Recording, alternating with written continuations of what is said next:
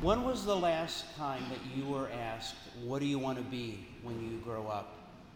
I haven't been asked that question in a while, which means either that I've grown up or people have despaired of me ever growing up. I'll leave that question aside. When I was 5, what I wanted to be when I grew up was the driver of a garbage truck, because it was the biggest, loudest, stinkiest thing that there is. And if you're a 5-year-old boy, what can be better than that? By the time I had reached the advanced age of 7, my taste had become more sophisticated, and the aspiration of my life was to run a delicatessen and make the perfect sandwich.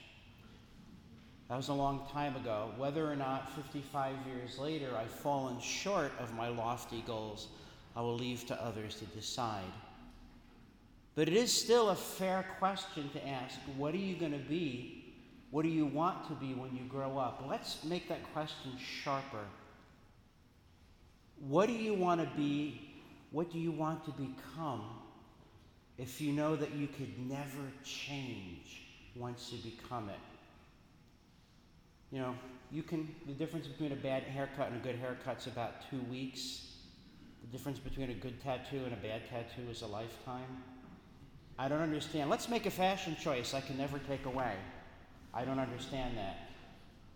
But what if you had to make a life choice you couldn't undo, at least in marriage, till death do you part? I have a choice to become a saint forever and delight in the presence of God. Or I have the choice to become a monster, an abomination before the sight of God forever. And once I make that final choice, I cannot ever change it.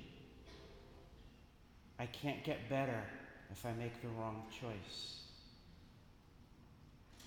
It's a good thing to think about as we talk about saints. We talk about running out of time and into eternity. Once heard a child in church point to the stained glass window and said, "The saints are the people with the light shining through." And that's a very good thing. My question is, but how does the light shine through? Well, not only because the glass is transparent and the sun is shining, but because there's no dirt, there's no schmutz, there's no junk on the window. If we allow soot and garbage and filth and droppings to accumulate on the window, the light cannot shine through. What does light mean? In Greek, we'd say doxa, from which we get the word doxology. The glory of God is the light shining through. St. Irenaeus said the glory of God is a man fully alive. And we are fully alive when we are in eternity, body and soul, present in God, present before God, present with God, with his light shining through. We are preparing for a pass-fail exam for which there are no makeups. Are we living in light of that certainty? Are we living in light of that inevitability? Are we living in light of the sure knowledge that we'll either live and die as a saint or live and die as a horror for eternity?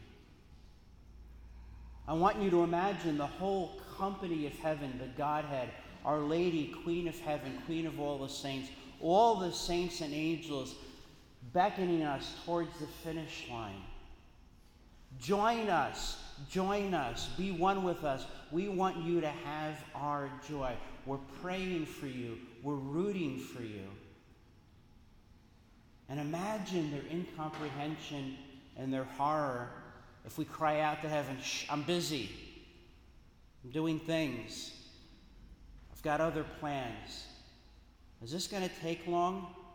I don't have to go to confession, do I?" That's not the attitude towards heaven. We are all running out of time and into eternity. We will all be saints or horrors. Those are the only options. How shall we live and die as saints? Well, of course, as a Jesuit, I have to turn to St. Ignatius Loyola. And he gives us a meditation that I think is perfect for All Saints' Day. On our meditation, put ourselves before the crucified Christ.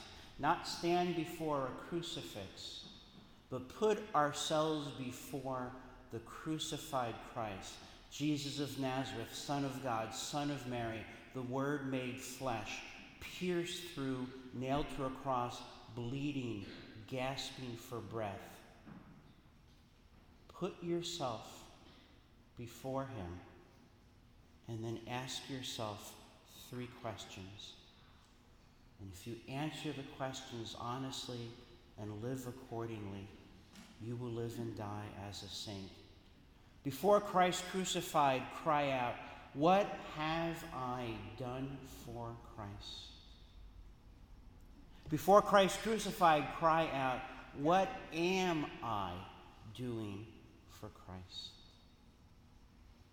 Before Christ crucified, cry out, "What shall I do for Christ?" And let that bleeding, gasping man, the God-man, guide your answers. And if you live the answers wisely and well, you will live and die as a saint, and the light will shine through you forever. May God's holy name be praised now and forever.